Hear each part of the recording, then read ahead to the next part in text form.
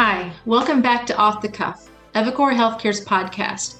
My name is Emily Coe, and I am your new host for Off the Cuff. Dr. Torelli has handed the baton over to me.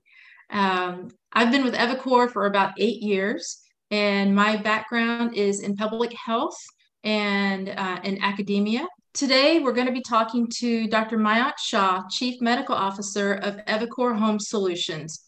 Hi, Dr. Shah. Hello, how are you? Great, how are you? Wonderful to join you today and talk about a topic that's very close to my heart. As you know, my name is Mayank Shah. I serve as the Chief Medical Officer for our home-based primary care practice within eviCore. Deliver a spectrum of home-based care solutions, including chronic condition management, as well as annual wellness visit programs. I've had administrative roles, care delivery roles, educator roles, and leadership roles all throughout my journey in healthcare. And so I have gone through multiple phases of really understanding how technology integrates into care delivery. And so this is what brings my passion today in talking about telemedicine, and especially over the last year, when we think about the pandemic and the influence it's had in acceleration of technology in healthcare. So that's been kind of in a nutshell, my journey. I'm a family doc by training, so I'm a primary care physician provider. I'm also certified in hospice and palliative medicine. Great, thank you. So let's jump right into the topic of COVID and its impact on telehealth. I know I have some statistics here. Right after COVID hit, CDC did an analysis of telehealth visits, and they increased by 154% by week 13 of their surveillance timeframe. So have you seen that trend continue with telehealth? Absolutely. And I think to put it in context, telehealth is not, and telemedicine, digital health, you'll see all of these words being used. Those are not new concepts for healthcare, right? They've been around for a while, and we've had them in place to evolve over time. What essentially COVID did for us is accelerated that pathway to adoption, as well as implementation of telemedicine platforms and access to care to telemedicine in a more expedited fashion. So COVID definitely has had a big impact in evolving us in adapting this mode of care out from where we initially thought the context where it was powerfully impactful in a rural setting where you had poor access to care to more wide-based access. And it kind of created, this forced trial scenario where, our patients, our providers had no choice, right? You couldn't deliver the care the normal means that you're used to. And so you kind of were motivated to figure out a way to deliver care. And this was absolutely the viable option that we had to connect with our patients and continue to deliver meaningful care when it was needed the most by our communities. Right. And I know in the literature, telehealth has always been a panacea for rural health, but it came with cultural barriers and some adoption issues. And it seems like COVID helped hurdle some of those cultural issues and barriers for adoption. But how does technology play into that? So if you have folks who are used to going to their provider at a local community health center or so forth, was there a big gap where you had to bring folks on board with you with technology, someone's first time doing a telehealth visit? Do you have any visibility into that? No, absolutely. So just to put this in context, Allegis Care as a primary care home-based practice, our model entirely depended on going into the home and providing face-to-face visit. Obviously, as the rest of the country pivoted to telemedicine, so did we. And part of our provider groups had to figure out a way to deliver care to some of the most critically ill patients in our communities. And we had to pivot to telemedicine approach. And I'm happy to report that we completed over 60,000 plus visits doing telemedicine over the last year in 2020. And so that quick pivot taught us a lot of lessons about, what do we need to do to bring providers along and how quickly can we pivot to this model. So when we think about the telemedicine adoption, there are many barriers. There's provider level barriers where you need to bring providers along and help them understand the technology, get them comfortable with using this platform of communication. And the reality is that most providers are not trained to deliver virtual care. We were trained to deliver face-to-face care. And so how do we really think about best practices? What are some key messages and things that you need to learn as you deliver care? The good news is that providers are very passionate about delivering high quality care. And so as when you get these tools in front of them and show them some common techniques, you can quickly overcome the barriers. And even our most reluctant providers really loved this platform and being able to connect with the patients and see them at a time when they really couldn't do anything else. And Absolutely. So there was definitely an empowerment that we saw, through that transition. As you mentioned, there were also patient level barriers, and some of these barriers even continue to today, even today. So we know that the pandemic highlighted those social determinants of health and created a real gap in terms of access to care and the impact that they have on health outcomes. And so I think it came to surface that even deploying telemedicine was not the solution to bridge those gaps, that some of these gaps continue to persist. And one of the statistics that FCC put out in the beginning of last year is that despite our advances in technology, there are still 42 million Americans in the United States that do not have access to high-speed internet, for example. And that's something that you need if you're going to deploy a telemedicine platform or conduct a healthcare visit with a patient for about 40 minutes or 30 minutes of their time. And so those critical dependencies and social determinant gaps highlighted creativity. And how do we think about connecting with them? Is telephone only the option that we have? What can we do about bridging that gap? Exchanging, store and forward technology where you can take pictures or videos and then send them on and then review them at a later time. Those are all tools that we ended up deploying to continue to deliver care even in those scenarios. And again, we continue to highlight that as an opportunity going forward, that we need to find solutions to bridge that gap. But technology, and again, those barriers have become, evolved over time.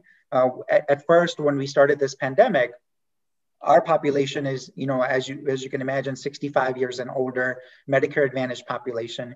Our biggest concern was that they're not tech savvy, and then we'll never be able to connect with them on these technology virtual video platforms. Mm-hmm. Well, we were absolutely surprised. 75% of our patients can actually connect with us through the technology platforms. FaceTime, Google Duo, all of these platforms are fairly common these days, and our patients actually felt comfortable using them to connect with us. So that was a big surprise that we learned, through this experience, and overcoming at least our biases and our barriers that we imagined that didn't really pan out to be true. Right. So, yes. That group's probably the heaviest user of Facebook now at this point. So they're very familiar with technology for my mom anyway. Yeah. No, it's very true that, this technology is definitely creating more comfort level. And I have to say that the technology itself is also improving, right? The video platforms passed over the last decade, we have come a far way from where those platforms have been to where they are today. A lot of these platforms have become very secure and easy to use, so that they are either single click or just simple information that needs to be added onto the platform. So they have really focused on customer experience and made it very streamlined and user friendly, so that there's not a lot of steps involved in connecting the video platform.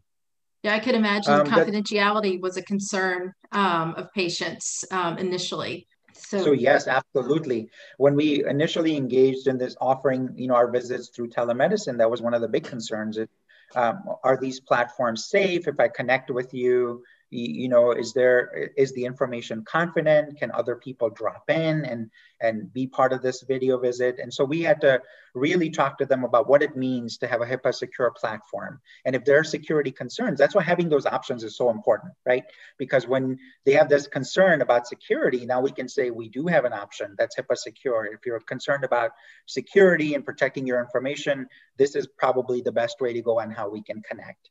And so that again, that flexibility of having those options was critically important to that success in getting that patient to get more comfortable. Mm-hmm. One of the great things we heard is once we actually conduct first visit, about 95% of those patients wanted to do it again. And they felt very comfortable in connecting through those platforms and really realized the value of that platform. So, yeah. It's been an amazing journey for both patients and for our providers in securing that connectivity, during this very difficult time. So when I think of telehealth or telemedicine, I think behavioral health is a great venue for telemedicine or telehealth. Chronic care. Are there any other specialties that lend itself to being really a great, that telehealth really supports, or are there some specialties where it's not as great for telemedicine? Yes, and this area is evolving very rapidly. So in specialties that we didn't think that we, could be amenable to telemedicine, we're actually finding out that we were wrong, that they are actually available through telemedicine approach. And you could do a lot of things through telemedicine, maybe not everything, but you could do a lot of things. So you brought out a great example. Psychiatry and behavioral health has moved significantly towards telemedicine. And now there's even thought process that it doesn't need to go back. It doesn't need to return back to face-to-face, because this is such an effective mode of care delivery and connectivity that you could deliver the same value and the same impact that you would be able to do in person. And so there isn't a gap. There isn't anything that's missing when you pivot over to that telemedicine platform. I felt like ortho care, for example, could not be delivered through telemedicine. I thought, oh my goodness, physical therapy, you have to have your hands on a person. You can't do virtual care. Well, we're proving to be wrong. In fact, there are a lot of exam maneuvers that provider can do in the office. You can guide a patient to do on the screen, and you can actually get great assessments done on ortho conditions and really give them a diagnosis or offer the next steps in treatment and management. Physical therapy. Through this pandemic, what we saw is that physical therapy was being delivered through virtual platforms and successfully delivered, where you were able to rehabilitate patients and show them exercises and guide them. And that's been an amazing journey and experience that I felt like, that's panned out. That's really incredible. Yeah, it's been great. I think we've learned so much, and we continue to learn every day how we evolve. And we're going to see a lot of innovation coming out in the near future that talks about every specialty and what pieces of that specialty can be delivered through telemedicine. Yes, I've been reading a lot of different society-based recommendations for what lends itself to telehealth and what would be better as an in-person visit. So also, I wanted to clarify, we've been using the terms telehealth and telemedicine interchangeably. Are they the same thing, or is it okay to use those terms interchangeably? Emily, that's a great question. And, it's an area of confusion that I see a lot in the literature out there or in common conversation. In fact, there are three big words that you'll see used. One is telemedicine, you'll see telehealth, and then you'll hear of digital health. And all three of them have different implications or different scope, to be exact. So telemedicine refers to delivery of diagnostic and therapeutic care and management through a telemedicine form. So that includes audio visits as well as video visits where there's a direct care delivery being provided. Telehealth refers to a lot more than just that care delivery. It refers to other forms of care delivery that are now pivoting towards more of a virtual platform. So that includes things like electronic visits, where it's not synchronized visits, but it's asynchronous visits where you're text messaging back and forth. It's also store and forward technology, where you can take a picture of something that happened and your doctor's not available at that moment. You can send it to them. You can send pictures of your rashes, your medications, and then you can send it to them for an evaluation down the road. Telehealth also includes remote patient monitoring, which is where you can have a smart device connected, and it's not really delivering care, but collecting information that's helpful in managing your health overall. When we talk about digital health includes another dimension, which we call mobile health. So over the last, I would say, decade, we have seen an exponential rise in applications or apps that are available on smartphone and smart devices that cater to health management, right? So you have peer support groups, you have self-management groups, you have behavioral health apps. All of these form under the mobile health technology. You have smart devices that are now in the market out there. You can wear smart watches that can monitor your heart rate. All of these tools are now available to a consumer. So that digital health really refers to that overwhelming umbrella that can help you coordinate all of these pieces and customize it to a patient's experience and health outcome. So there's a nuance of difference between telehealth, telemedicine, and digital health. And then all of these aspects of care are critically important because all of them are evolving in our market. Yeah. And so I think understanding them is critically important. And then how do we help leverage our patients in understanding the value that they bring, to their overall care? Right. So care kits, do we often send patients care kits to get them set up for a televisit? So a great question. And again, it goes back to what is the potential for telemedicine? What can you deliver safely and effectively in this, through this platform? I expressed to you one of the big key social determinant gaps that we identify, right? So for example, the 42 million Americans who have poor access to high-speed internet. Let's say we want to deliver a telemedicine virtual visit for those patients. How can we do it? The best option we have available right now is delivering these kits that are now designed by different companies. And these kits, what they house is at the basic form, they'll either have a smart device, smartphone, or a tablet that already has a loaded internet connectivity. And simply it gets mailed to the patient opens it up, and it automatically dials into the platform that they need to use at the time of their appointment to connect with their provider. So that's the basic kit that we have seen. The more complex kits, carry with them a lot of instruments that now can have Bluetooth connectivity to their smart device. So it could be a stethoscope, it could be vitals machines like a blood pressure cuff, a thermometer that measures their temperature. It could be a pulse ox machine. I've seen EKG leads that are part of that kit. I've seen otoscopes and oral scopes that allow you to look in the back of the mouth and in the ear. So a lot of, it's evolving. A lot of new devices are coming into the market that allow us to conduct the office level of visit in a virtual platform. And now those are being packaged as a kit that you can actually send to a patient. Great. What about ultrasounds for prenatal care? Yeah, that's also evolving. In fact, the new devices they have made can attach to a smartphone. It's a little kind of like a jump drive type device. You attach to your smartphone, and now it can convert into an ultrasound machine. So technology is really evolving in the medical device area. That's really cool. Yeah, so Dopplers and ultrasounds, all of that you're going to see such an escalation of that innovation coming forward. Smart device integration is an exponentially growing industry at this point with a lot of investment and a lot of innovation occurring. I know we're all excited about, where it's going. I think COVID, unfortunately, it took a pandemic for us to jumpstart telehealth and make it just common practice in the United States. So Emily, I'll leave you with some tips on, as a provider or as the healthcare market, how we should think about telemedicine. What are some key principles to keep in mind as we navigate through the next phase of our pandemic? And as we think about how do we leverage this technology going forward?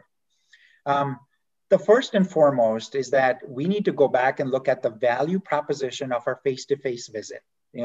What is it that we delivered that was really meaningful during that encounter? As I think about primary care perspective, from my perspective and from the work we do, the most important aspect of that, what we deliver is the relationship, right? What you build, the ability to hold their hand when they're talking about a very difficult scenario or situation, the nonverbal cues that you can deliver, the empathy and compassion you can show when you are actually seeing that person face to face. We don't want to lose that going forward. That's an important part of care delivery and impact that really creates value from a patient experience perspective. So how do we balance that with what telemedicine brings to the table? So I think that's one of the key things to keep in mind as we evolve. The next phase is focusing on social determinants of health. We need to evolve our thinking around social determinants to focus not only on the traditional social determinants like food security, transportation, but now thinking about technology access, technology availability. How can we make it as easiest as possible from a consumer experience perspective?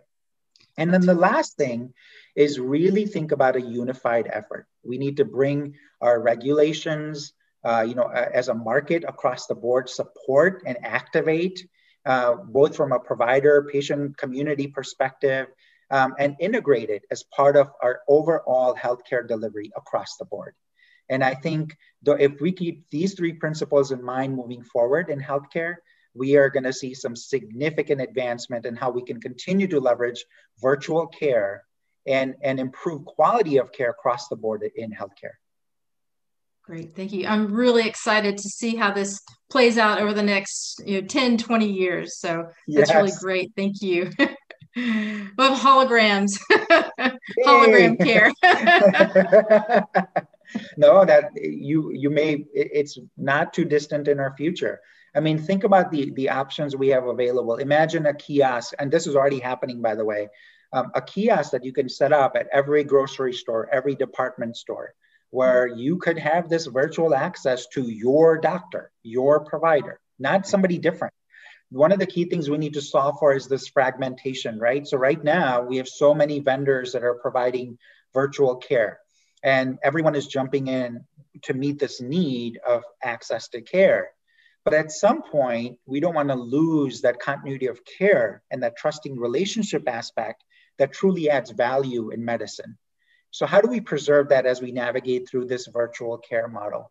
And then, imagine that this technology being accessible in so many different ways that we really can make it, convenient for patients to really use and leverage this going forward.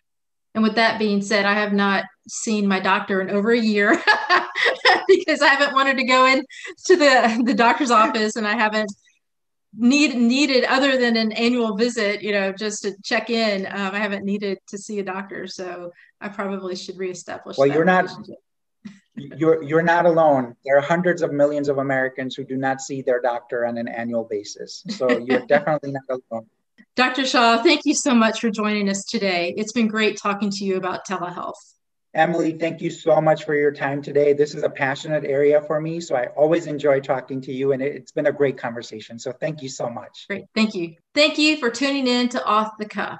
Join us next month when we will have another exciting conversation about healthcare.